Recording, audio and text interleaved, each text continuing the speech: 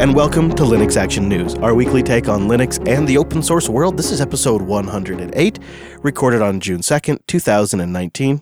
I'm Chris. And I'm Joe. Hello, Joe. Good to be connected with you. I'm fresh off of Texas Linux Fest, and I think I even managed to avoid the Fest hangover this time. I'm getting good at this, Joe. What do you say we kick things off with Hidden Wasp, some Linux malware? Yeah, this is quite an unusual bit of Linux malware in that it's not a crypto miner and it's not just a botnet that's designed to do DDoSes and stuff. It seems to be fairly targeted and designed to take over machines completely. Yeah, it's not really about mining crypto. It's more about command and control. And I think one of the interesting things about this one, it's like 3 different projects mashed together into one Frankenstein piece of malware. That's not something we've seen a lot of. And some of it's from like open public code, and some of it's from some well-known malware. And despite the fact that it's this Frankenstein based on known malware, most detection systems haven't been catching it. This is not really one of those stories where you have to worry about your box being vulnerable. I mean, I suppose theoretically it's possible, but generally, according to initial research so far, it seems that the systems are already compromised in some way, and then this is left behind to use it, to manipulate it, to control it, and not necessarily used to like steal CPU cycles or route mail or anything like that. And it's really kind of early days right now because we've only gotten a couple of files to look at, some bash scripts and whatnot.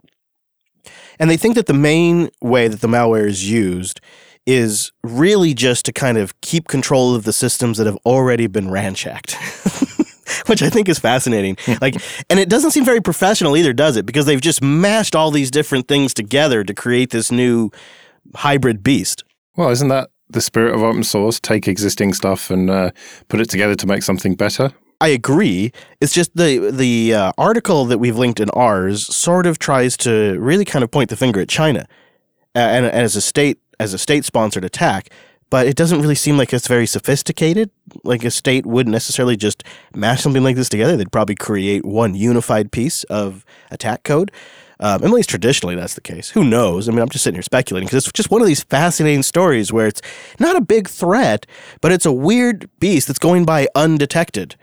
And a lot of times that's the case with these vulnerabilities, is people are chaining a series of vulnerabilities together. So you get onto the box and you get what you need, but then how do you retain control, right? Each one of those is an individual problem. Getting into the box, executing what you need done, and then retaining control. 3 separate problems, and this is solving just the latter one. Well, it wasn't the only security issue this week. There was also yet another vulnerability in Docker. In the show notes, we'll have a link to a great write-up by Dennis Fisher who breaks down both sides of the argument here. You have the researcher's case, and then you have Docker responding, and I'll get to both of it too briefly. But from a high level, the flaw is a weakness that results in a race condition in Docker. And there's already a fix that's in the works, but there's also a workaround you could already take advantage of. And like our previous story, you already have to be on the box to take advantage of this flaw. And I think that's really key here because with this particular flaw and the last one we just discussed with the malware, if somebody's already on your system and executing that code and has access to these things, you already messed up. Yeah. A line has been already crossed. So it's funny, too, because this is like the simplest things, Joe. Check this out. It's a bug that's a result of the way Docker handles symbolic links. And it was discovered by security researchers that in some situations, an attacker can insert their own symlink into a path during a very short time window. I'm saying like in some cases, a millisecond or so of a time window between the time that the path has been resolved and then the time that it's operated on. So this is a tiny, tiny fraction of time in there. An attacker could add that link to something that's on the root file system of the host and get out of containment and get access to something on there. This happens when somebody executes Docker CP. That's when this opportunity comes up. Because when you run Docker CP, it's giving you read-write access to the host file system. The obvious and super easy solution is, A, make sure your containers are secure, and B, pause the container when you use Docker CP. And that solves the problem. But that's not always possible when those containers are in production. Yeah, I suppose so. And that's definitely not ideal. I think Docker plans later on to upstream this as the default behavior in future releases of Docker. even later this year. And what they'll do is it'll just be a very, very brief pause. So you execute the copy command, it pauses for a few microseconds, and then it completes, or however long it takes, and then it unpauses. But Docker doesn't seem to think this is that serious because it's such an edge case. And that's why they were kind of willing to let this vulnerability go out there into the wild before they had a fix ready for it. Yeah, the Docker officials said in a statement that the attack scenario needed to exploit this vulnerability is, quote, rare/unlikely, and that in the next monthly update, they'll have the fix merged. In the meantime, use Docker Pause, and in the future release, they'll have Docker Pause automatically. Well, this week saw a release of a bit of software that I have been using since the very beginning of my Linux journey. And I can't believe that after 15 years, it is finally getting to a 1.0 release, and that is Gparted. Such great software. Really have so much appreciation for this team, and it is so cool to see this happen after 15 years. And, which, I don't know, at this point, it almost feels like a meme. This release completes the migration to GTK 3. Yeah. There's a couple other things besides just switching to GTK 3, though, that jumped out at me. I thought this was one of the features that was already in there. Maybe I was running an early build, but they've added the ability to save your partition layout to an HTML file, which is really nice for documentation purposes. There's a couple of other noteworthy changes in here. Number one is they've improved the refresh of NTFS file systems. They say it's a fix for slow refreshing of NTFS. And then in the bug fix section of the release notes, they note we've removed support for the Btrfs Progs utilities to manage the Btrfs file system. So it appears that they've removed, even if the underlying distribution has Btrfs Progs installed, they don't support it in Gparted 1.0 anymore. I think that's what I'm reading here, Joe. Yeah, it certainly looks that way. But then again, who's using Btrfs these days? OpenSUSE. Oh, besides, everybody knows the future is Bcachefs. Everybody knows that. Actually, I think the reality is, at least for future technologies, Unity is looking really strong, and they have a brand new announcement for Linux users. We're not talking about the desktop environment for Ubuntu here. We're talking about the game engine. And they've announced that the Linux version of Unity Editor has got official Linux support now. I struggle to be excited because I've been underwhelmed by more Unity-based games than I have been excited by them.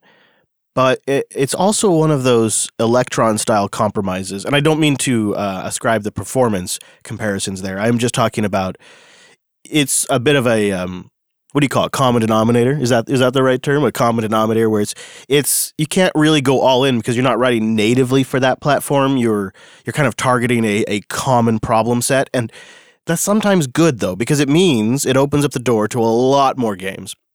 And it means that people can actually now do some of that game production on a Linux desktop, which means more desktop users, but it also means these games might be just a little more refined under Linux now. It's probably not going to take off like wildfire, but it appears they're doing this based on customer demand, which is a great sign, Joe. It is a good sign, and they have offered experimental and unofficial builds for quite a long time.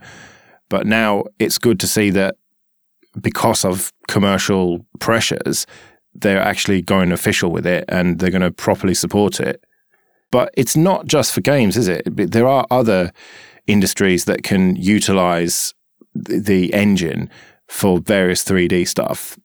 Things like the automotive industry and, of course, the movie industry and even some manufacturing and stuff. And so it goes to show that even if gaming on Linux isn't massively big, those other industries are adopting Linux across the board. I mean, they've been using it on the server for a long time, but maybe more and more so on the desktop. So let's look at these desktop specs they have here. They want you to run either Ubuntu 16.04 or 18.04. So you need to be on one of the LTSs for the supported configuration. Your mileage may vary. Or CentOS 7 is acceptable. It needs to be the x86-64 architecture. And here's an interesting requirement. GNOME Desktop is a requirement running on X. No Wayland for you, and no Plasma if you want, again, a supported configuration. And then they require you to use either the NVIDIA official proprietary graphics or the AMD Mesa graphics driver. And they recommend a full desktop form factor running on a device or /hardware with no emulation or compatibility layers, so my PCI pass-through setup is out. I'm sure that XFCE would be fine with this, but... Of course.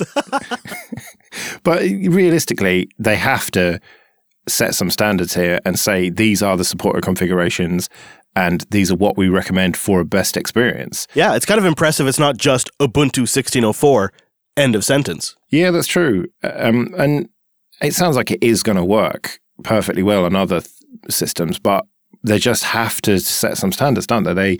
They can't support every last Linux distro and desktop environment and configuration. Oh, you SID standards, Joe. You know how that triggers me these days. The browser vendors are applying more and more leverage over W3C, the folks that are supposed to be setting the standards for the World Wide Web. But, of course, without the browser vendors being on board, they don't really have much leverage, do they? You can't really set a standard if the people that would implement them aren't on board. Well, yeah, and this goes back years. The Web Hypertext Application Technology Working Group, or I don't know, how would you say the acronym? WHATAWIG! WHATAWIG, yeah. That's been around since 2004 and has almost been battling with the W3C. You've got the browser vendors on one side trying to set the standards and W3C on the other side, and it's kind of gone back and forth. And now it seems that W3C is just kind of folded on this and just accepted the reality that they are going to be dictated to by the browser manufacturers. This has been a long time brewing, like you said. I mean, I don't know how else it could have gone down, because if you've got Apple, Mozilla, and Opera, and generally Google working outside of what I'll give you an example, actually. So this is one of the better examples. The W3C really wanted to kind of convert the web over to XHTML, so everything would have an XML-like structure, which then the browsers would render for you, but they hated the idea. The browser vendors hated the idea. And from that rebellion against that idea, this is Chris paraphrasing here, we got the HTML5 standard, which then later on, the W3C later formally approved as the next major iteration of the HTML web standard to sort of make nice with the browser vendors because they were putting the support behind it and things were going in the right direction. But this week, things have taken a major shift. In a press release, the W3C and the WHATAWIG announced that they were finally putting their differences aside and signed a new, quote, memorandum of understanding. That's certainly one way to put it, yeah. Yeah. They say per this new agreement, the W3C is officially giving up publishing of future HTML and DOM standards in favor of WHATAWIG, again, that's WHATWG, that group, effectively giving them full control, which really means the browser vendors having full control. Which ultimately means Google having most of that control. I do wonder about that. I do wonder if we'll look back in 2025 and look back at May 28th, 2019 as the day where something major shifted and the standards. But, that body, that group, also Microsoft sits on there, Apple sits on there, Mozilla's in there, Opera's in that conversation. Really, isn't the solution now just to open that group up a little more? Because at the end of the day, if they're the ones writing the software, they always had ultimate control. The W3C has just sort of been it's a theater piece in a way. They can make good suggestions, but if Firefox and Google alone decide not to do it, it's like they're effectively powerless. Well, yeah, and the market will just go to whatever the most popular browser is. Already we're in a situation where some sites just don't work without Chrome. Source Connect, for example, is a web app that we sometimes use in production that requires Chrome. It's just got that hard requirement. And I don't really understand why. All that underlying technology ought to work in a standards compliant browser like Firefox, but it just doesn't. There's some interesting parallels here with the free desktop standards and the conversations going on around the desktop and theming for Linux. In fact, I bet you a listener out there knows the perfect XKCD comic. They could tweet me at ChrisLAS that it's like we set these standards and then we get all the support behind them and then everybody goes off and does their own thing and then we all decide the standards need to be redone completely all over again. And it's almost like, what's the effing point? I mean, not to curse on your show, Joe, but what is the effing point of it all? At the end of the day, it's like people just want to sit around and make stuff up, and then people go off into their own corners and do their own thing anyways. I find it frustrating. Yeah, 927, by the way, It's that XKCD you're thinking of. Oh, okay. How standards proliferate. Yeah. Oh, that's a good one. But I feel like there's another one where we all go off and make standards and then throw them out. And I'm not talking about a standard for our standards either. That's not what we need here. So tell me about Texas Linux Fest then. How's that been going? Yeah, Texas Linux Fest was 2 days here in Irving, Texas, which is kind of nice because it's only about 30 or 40 minutes from the Linux Academy office, so I was able to shoot over here to do the show today.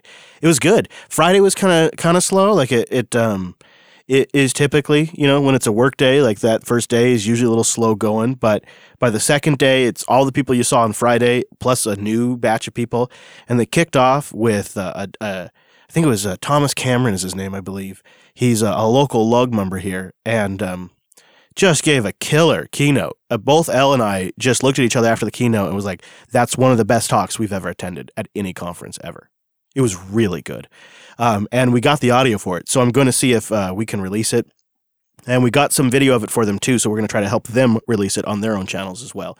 And it was, at the same time, there was a few bumps here and there. But as far as a community event goes, there's something kind of special around the 300 number because you see the same faces 5 or 6, 7 times over a weekend. And by day 2, everybody kind of loosens up a little bit because you've been around each other. You've kind of gotten all the social awkwardness out of the way. And so day 2 is really casual and sort of a very friendly atmosphere. And so I really enjoyed the heck out of day 2. And we got a hell of a thunderstorm here. It was raining and lightning like only Texas can provide. It was quite the show. And we had some great meetups. Got to get some good beers, some good food, some good company. So all in all, I'm very, very glad I made it down. And I hope they keep growing. I think they might try to go back to Austin possibly, but I hope they keep it up because it's like that plucky little conference that you want to see keep going and grow. And what was the kind of topic trend there then? Was it all about cloud and hybrid cloud and corporate stuff, or was it much more community, desktop-y type stuff?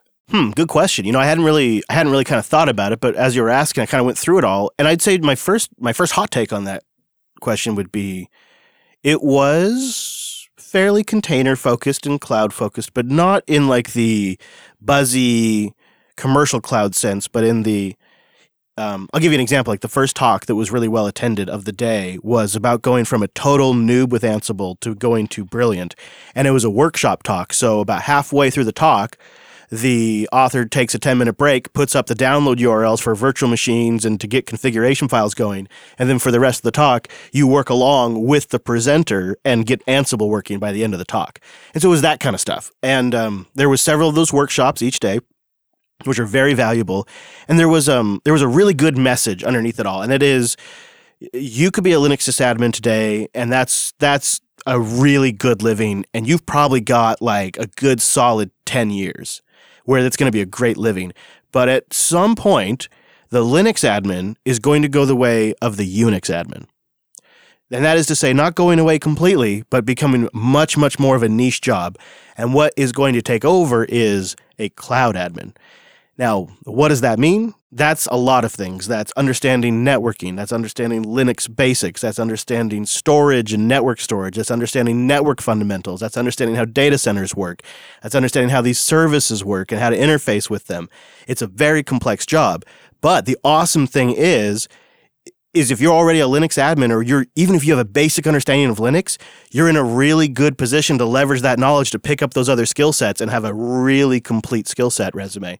And so you're in a good position for the next 10 years. You just have to act on it and learn and train yourself up. It sounds like a really cool conference then. I might have to try and make it over for next year. Especially if you like to eat, because there's always really good food in Texas, Joe. As my stomach will tell you, it's just a little bit bigger now. Yeah.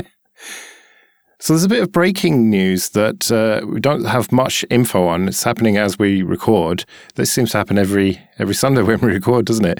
And that's that Google Cloud seems to be down. Yeah, which is affecting things in weird ways on the internet right now. So, of course, it's a big topic of conversation. But at the moment, we just have Google's status page. Not a lot of information about what's caused the outage or exactly how widespread it is. But what we do know is I'm in Texas and Joe's in London, and we're both impacted by the outage right now. Yeah, the document that we used to do this show has been kind of connecting and not working. It's working right now, but it's been hit and miss. So Yeah, it's not sure how bad this is yet, but if it does turn out to be a bad one, then maybe you can follow up on Linux Unplugged on Tuesday. Yeah, if we find out something interesting, I will do that. You know, Joe, sometimes it's just worth self-hosting these kinds of things. Maybe this is our lesson. I know Nextcloud is starting to look more and more attractive to me. Well, we'll keep an eye on all kinds of things throughout the week and report them here for you. Check out linuxactionnews.com/subscribe for all the ways to get new episodes. And linuxactionnews.com/contact for ways to get in touch with us. And speaking of getting trained up, we've released the Don't Be Famous, Learning Kubernetes and Securing Your Cluster talk, which is up on our YouTube channel, youtube.com/Jupiter Broadcasting. A great introduction to getting Kubernetes secured away, and an information-packed talk in general.